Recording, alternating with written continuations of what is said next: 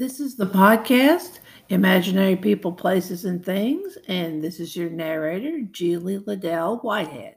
Today's story is about the Zen Masters of the mental ward. In all the mental wards I've been in, there's always that one guy, it's always a guy, who's just happy to be there. And he'll say it too, just like that, if you ask him. I'm just happy to be here, he'll tell you, a serious look on his face that belies the content of his words. I call these guys the Zen Masters of the mental wards.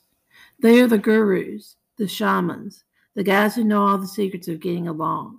You can often tell one by his zapata beard and mustache, tan skin, athletic build, like a runner or bicyclist, not a weightlifter, and beatific grin. He wears blue jeans and muscle shirts and would wear a fedora if they were allowed on the ward. The Zen master gravitates to the new people, the scared, the ones going through their first hours of detox, the angry, the suicidal, and the defeated. He always has an encouraging word or tidbit to tell them that everything's going to be all right, man. You're safe now. He calls everybody man, including me. He knows to let the psychiatry techs and the new people win at dominoes every once in a while, even though he knows what bones I have before I've even laid down the 2-3 or the 1-4 on the table. He knows not to mouth off to the nurses or flinch when the techs are taking blood to check med levels. He knows to ask for his nicotine patch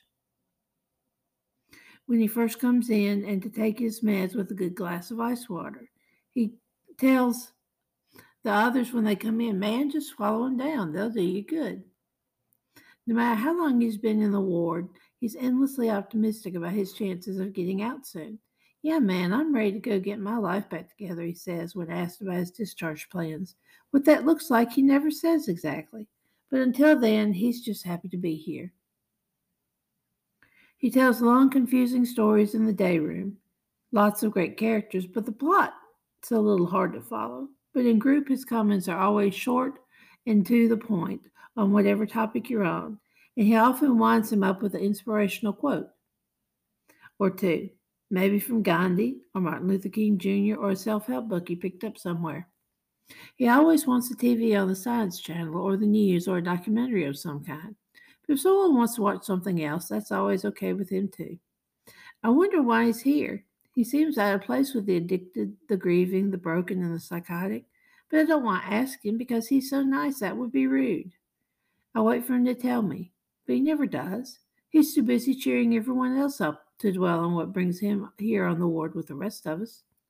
I've never seen a Zen master discharged, so I don't know what he thinks about getting his freedom back finally. Maybe he goes out and fixes cars, or installs TVs, or works on motorcycles in someone's backyard somewhere. Maybe he just stays in the ward out of the goodness of his heart, trying to help all the new people that come in and out through those electronically locked doors. Maybe he's his best self on the inside. Because outside there, man, it's powerful, scary. You know he knows that. He knows everything. This has been the podcast Imaginary People, Places, and Things, and your narrator, Julie Liddell Whitehead. And remember, a story is only as true as you believe it to be. See you next time.